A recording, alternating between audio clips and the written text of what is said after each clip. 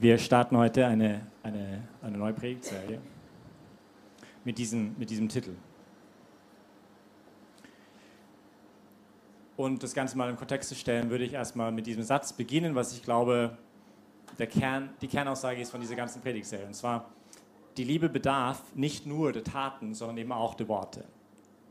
Die Liebe bedarf nicht nur die Taten, sondern auch das Wort. Und ich weiß nicht, wie es euch geht, aber vielleicht sieht man das öfters eher andersrum. Nicht, man sagt, ja, deine Worte sind lauter heiße Luft, aber das ist ja alles gut und schön, aber du musst dich auch irgendwie beweisen durch die Taten. Nicht irgendwie, musst mir auch zeigen, dass du liebst und nicht nur irgendwie davon reden. Und das stimmt natürlich auch. Ja? Aber wir würden gerne als Gemeinschaft und auch als Gemeinschaft wir Mitbrüder, aber auch als Gemeinschaft des Zentrums, jetzt mal diesen September nutzen, über dieses Thema mal von einem anderen Blickwinkel nachzudenken und anzuschauen. Nicht, dass eben die Liebe auch die Worte bedarf. Und ich glaube, auf der einen Seite ist das irgendwie einsichtig, ja, weil es braucht auch Ermutigung, es braucht jemand, der nicht so gut geht, schauen, wie es ihm geht. Nicht, also dieses Aufbauende braucht es. Ja. Aber gerade die Lesungen heute stellen uns einen anderen Aspekt dar. Und zwar, was man vielleicht klassisch nennen würde, diese Tugend der brüderlichen, geschwisterlichen Zurechtweisung. Und das ist ein bisschen mühsamer, nicht jemand etwas zu sagen. Und vielleicht haben wir ein Problem damit, einerseits, weil wir natürlich nicht unsere Wahrheit jemand aufstülpen wollen und dann irgendwie merken, da sind wir nicht tolerant und nicht respektvoll und nicht wertschätzend. Und auf der anderen Seite vielleicht wegen diesem Megatrend, den wir auch in unserer Gesellschaft erleben, wo man Identität versteht als etwas, das mit meinen Gefühlen zu tun hat. Und ich bin authentisch, wenn ich äußerlich zum Ausdruck bringen kann, wie ich mich innerlich fühle. Und das hat natürlich auch etwas von Wahrheit drin, nicht? Weil wenn jemand mir sagt, ich habe eine Depression und ich sage einfach, like, get over it, come on, it's not so, ist es nicht so problematisch, dann verletze ich diesen Menschen sehr und mache ihm wirklich vielleicht noch größere Probleme mehr. Ja, also ich kann nicht einfach sagen, ja, weiß nicht, ist mir egal, wie du dich fühlst. Nein, überhaupt nicht. Und wenn ich das tue, dann fühlt derjenige, ja, dass er nicht gesehen wird, dass nicht angenommen wird, dass er nicht wertgeschätzt wird, dass er nicht respektiert wird. Ja, und vielleicht sind das einige der Gründe, warum es uns so schwerfällt mit diesem Thema. Jetzt, trotzdem haben wir diesen Satz, nicht? Du Menschensohn, ich habe dich dem Haus Israel als Wächter gegeben.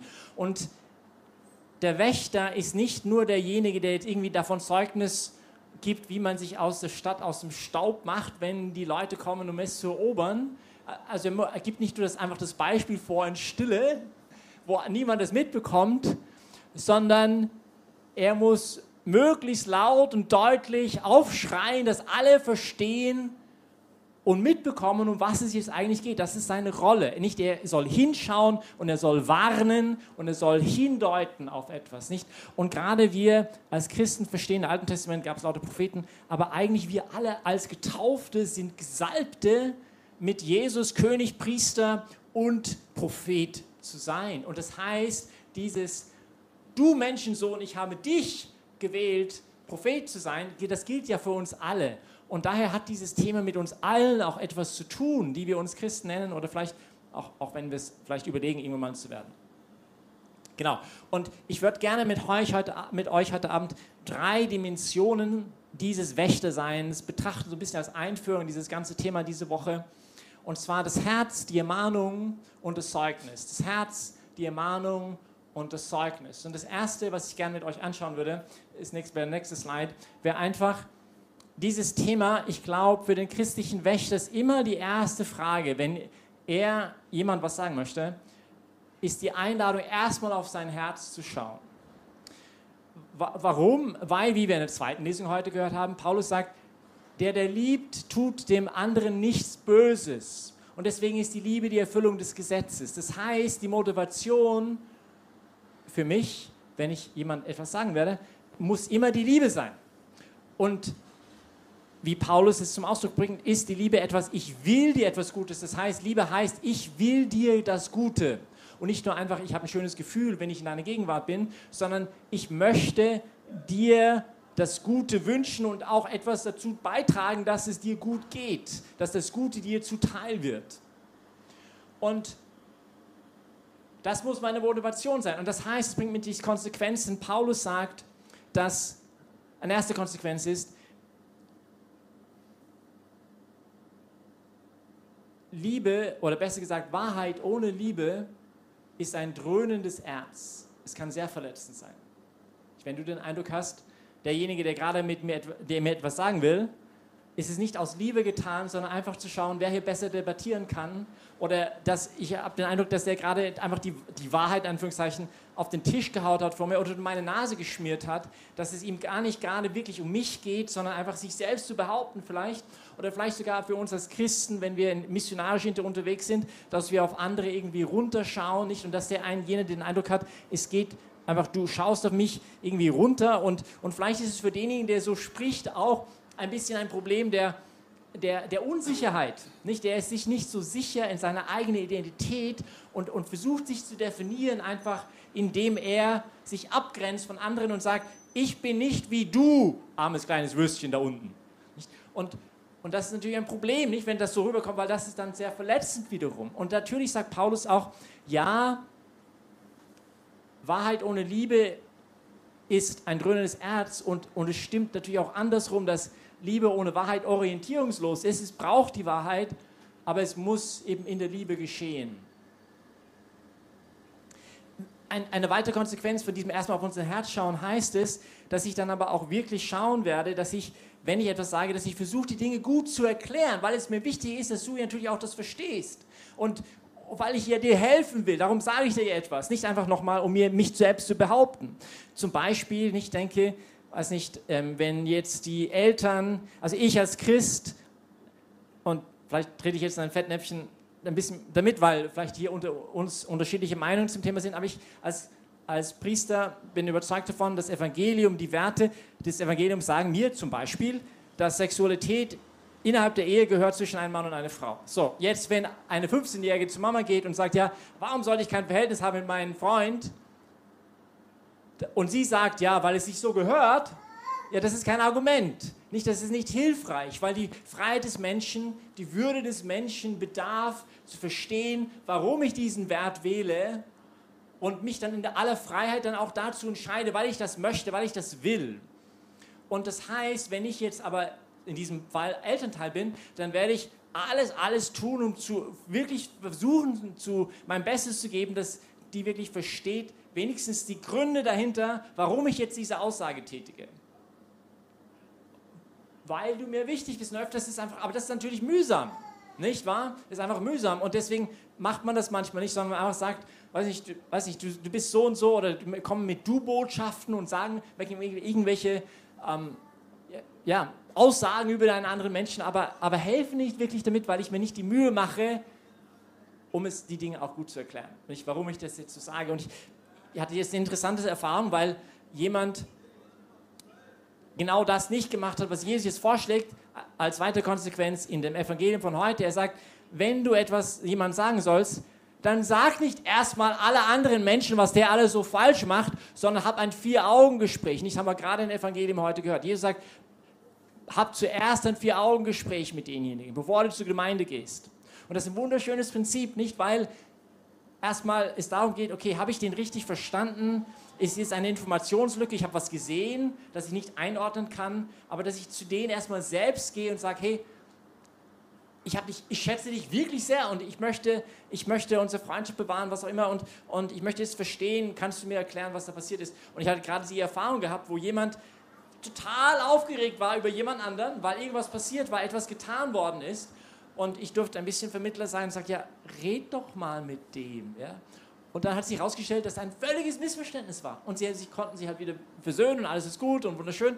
Aber manchmal hilft es einfach, aber diese Mühe zu machen, zu dem hinzugehen und nicht erstmal zu aller Welt, das hinauszuposaunen und zu sagen. Genau, also erster großer Aspekt ist einfach dieses Hinschauen, und dann dieses Sagen, aber auch wirklich, dass meine Motivation die Liebe ist. Jetzt, Paulus sagt auch, dass es gibt so etwas wie ein unangemessenes sich einmischen in Angelegenheiten anderer Menschen. Und das heißt, dass diese Tugend der geschwisterlichen Zurechtweisungen. Ich kann mich dagegen verfehlen durch den Exzess. Also ich mache es die ganze Zeit, ich mache nur noch das, ich beschäftige mich ständig mit dem Leben anderer Leute, statt mich auch mal mit meinem eigenen Leben zu beschäftigen. Ich übertreibe, ich mache es nicht aus der richtigen Motivation. Also ich kann mich durch den Exzess verfehlen, aber eben auch durch den Mangel. Und durch den Mangel, ich glaube, sehr oft, der Grund dahinter ist einfach der Schweinehund. Ist einfach viel bequemer, nichts zu sagen. Oder vielleicht ist es deswegen, weil dieser Mensch, diese Person mir nicht wichtig genug ist, ihr oder ihm etwas zu sagen. Und die Liebe verlangt aber genau, dass wir manchmal unseren Mund aufmachen und gerade das etwas sagen. Nicht? Genau. Also, erster Punkt, vielleicht nächste Slide wäre die Ermahnung, jetzt, wie mache ich das? Und ich glaube, das Erste, was wir uns immer wieder bewusst sein muss, ist, dass es halt schwierig ist. Und das ist nur ganz normal, dass es schwierig ist. Dass wir nicht denken, okay, das wird irgendwann mal super leicht sein. Es ist Kritik, wer liebt es, Kritik aus? Na gut, manche vielleicht. Aber oft fällt es uns einfach schwer, Kritik anzunehmen, aber auch Kritik auszuüben. Nicht in eine gesunde Art und Weise es zu tun. Nicht besonders, wenn ich aus dem lauteren Herzen versuche, das zu machen. Also erstmal dieses Bewusstsein zu schaffen. Dann, ich glaube, also wenn ich denke, nicht erstmal, dass ich wirklich überzeugt bin, wie wichtig das ist. Nicht, wenn ich ein Kind habe, das mit einem nassen Finger auf eine Steckdose zugeht, dann werde ich das Kind daran verhindern. Nicht, weil ich das Kind hasse, sondern weil ich das Kind liebe. Und das heißt, Liebe setzt auch Grenzen. Die Frage ist natürlich nur, warum und weshalb und wie setze ich diese Grenze? Also diese Bereitschaft, irgendwie Dinge auch anzusprechen. Dann, ich glaube, es ist einfach sehr gut auch, dass es einen Ort gibt, wo ich ungefilterten Feedback geben kann und auch empfangen darf. Ich denke, heute Morgen hatten wir die Familienmessen, viele dieser Ehepaare, die ich kenne, die haben so einmal in der Woche, wo sie sich Zeit nehmen, einfach einen Rahmen zu schaffen, wo man Dinge wirklich ansprechen kann, einfach ganz offen ansprechen kann und versucht erstmal natürlich auf sein eigenes Herz zu schauen, dass man das nicht jetzt und vielleicht gibt es andere Momente in der Woche, wo man sich auch anschreit oder was auch immer, weiß nicht, ja? Aber dieses Bemühen darum, dass es einen Moment gibt, wo wir einfach alles sagen können. Und ich glaube, es tut uns allen gut, dass es 1, 2 Leute gibt in unserem Leben, denen wir alles sagen können und die uns alles sagen können. Es hilft uns einfach enorm, einfach eine bessere Vision uns selbst zu werden. Nicht, dass wir transparenter sind, dass jemand anders wirklich hinschaut auf mein Leben. Es gibt auch so Studien, gerade durch diese ganzen Persönlichkeiten, sogar auch im religiösen Bereich, die irgendwie abgewandert sind und irgendwie gekippt sind, ihr Leben. Oft ist es deswegen, weil einer der Hauptpunkte ist, weil es niemand gibt in ihrem Leben, denen noch öffentlich Feedback gegeben werden kann. Es gibt einen Typen in Atlanta, der mir seine Aussagen sehr, sehr gefallen. Und er sagt über sogar das Thema Leiterschaft, nicht? If you only have people around you that tell you nothing, you will soon only have people around you that have nothing to say. Also wenn du nur noch Menschen um dich herum scharst, die dir nichts mehr sagen, dann wirst du bald nur noch Menschen um dich haben, die nichts mehr zu sagen haben. Sogar auch in der Leiterschaft ist es wichtig, nicht, dass wir kritikfähig sind und dass Dinge angesprochen werden dürfen und gesagt werden dürfen. Das ist natürlich die Frage, okay, aber wann mache ich das? Ich finde, und wie mache ich das? Ich finde, ich war früher hier Oberer für diese Gemeinschaft, Gott sei Dank jetzt ist es der Pater Georg, er darf sich darum kümmern. Aber wir hatten eine Regel, das heißt, ich durfte einem Mitbruder, den ich was sagen sollte, nicht etwas sagen, wenn ich selber aufgeregt bin. Und das finde ich eine wunderschöne Regel, weil wahrscheinlich, wenn ich aufgeregt bin, werde ich nicht sehr objektiv sein in dem, was ich sage. Deswegen ein bisschen warten, bis ich runtergekommen bin und dann die Dinge ansprechen. Und die zweite Regel ist noch schlimmer, weil sie sagt, ich soll den Augenblick suchen, wo ich glaube, derjenige am besten bereit ist, das aufzunehmen, was ich sagen werde. Und das ist jetzt natürlich vielleicht ein bisschen Klischee-Denken, aber ich habe gemerkt, mit vielen Leuten zum Beispiel ist es keine gute Idee, kritische Themen am Abend anzusprechen. Es ist viel zu emotional, es ist viel besser am Vormittag, da ist noch der Kopf frei, man denkt irgendwie klarer, man ist noch nicht so gleich auf 120. Also es ist einfach zu schauen, wann bringe ich etwas an, wie bringe ich etwas an, weil es ja darum geht, den anderen zu helfen. Nicht? Ich möchte dir ja helfen, ich mache das aus Liebe. Und deswegen werde ich mir auch Mühe geben, zu schauen, wie ich das halt gut auf die Reihe kriege. Und dann vielleicht noch ein letzter Gedanke hier. Natürlich diese Lesungen, die haben sehr viel zu tun mit uns allen, aber ich glaube auch, sie betrifft auch besonders uns als Priester, Wächter zu sein. Und da möchte ich einfach um euer Gebet bitten, weil es zunehmend schwierig wird, glaube ich, für uns, dass wir unverblümt das Evangelium verkünden. Weil man einfach Angst hat, nicht? Weil, weiß nicht, es gibt gewisse Themen, die ich nicht ansprechen werde hier in der Predigt, weil ich weiß, dass sie, wenn ich das tun würde, vielleicht die morgen in der Zeitung stehen würden. Und das ist einfach jammerschade. Und dann fragt man sich, okay, aber wo ist jetzt diese Grenze? Wo kann ich noch Dinge ansprechen? Ich gebe euch ein Beispiel aus dem amerikanischen Bereich, das jetzt nicht unser Kontext ist, aber nur zu schauen, wie das manchmal einfach schwierig ist, nicht? Es gibt 4 Themen, die in der Urkirche einfach ganz klar waren, ja? In der Urkirche und im Evangelium ganz, ganz klar gelebt worden sind. Und das erste war, dass, was ich vorher gesagt habe, Sexualität gehört in der Ehe zwischen einem Mann und einer Frau. Das haben die Römer überhaupt nicht gelebt, ja?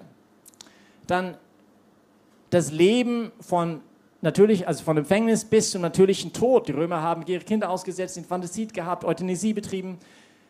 War nicht einfach gang und gäbe. Dann war halt die Bevorzugung der Armen, sich wirklich zu kümmern um die armen Menschen, um die Benachteiligten der Gesellschaft, einfach da zu sein für sie. Und die Gleichheit aller Menschen, egal Mann, Frau, Sklave, Freier, alle sind gleich vor Gott, alle sind einer in Christus, wird Paulus sagen. Ja? Und in den USA hören sich die ersten 2 Themen sehr republikanisch an und die zweiten 2 Themen sehr demokratisch an.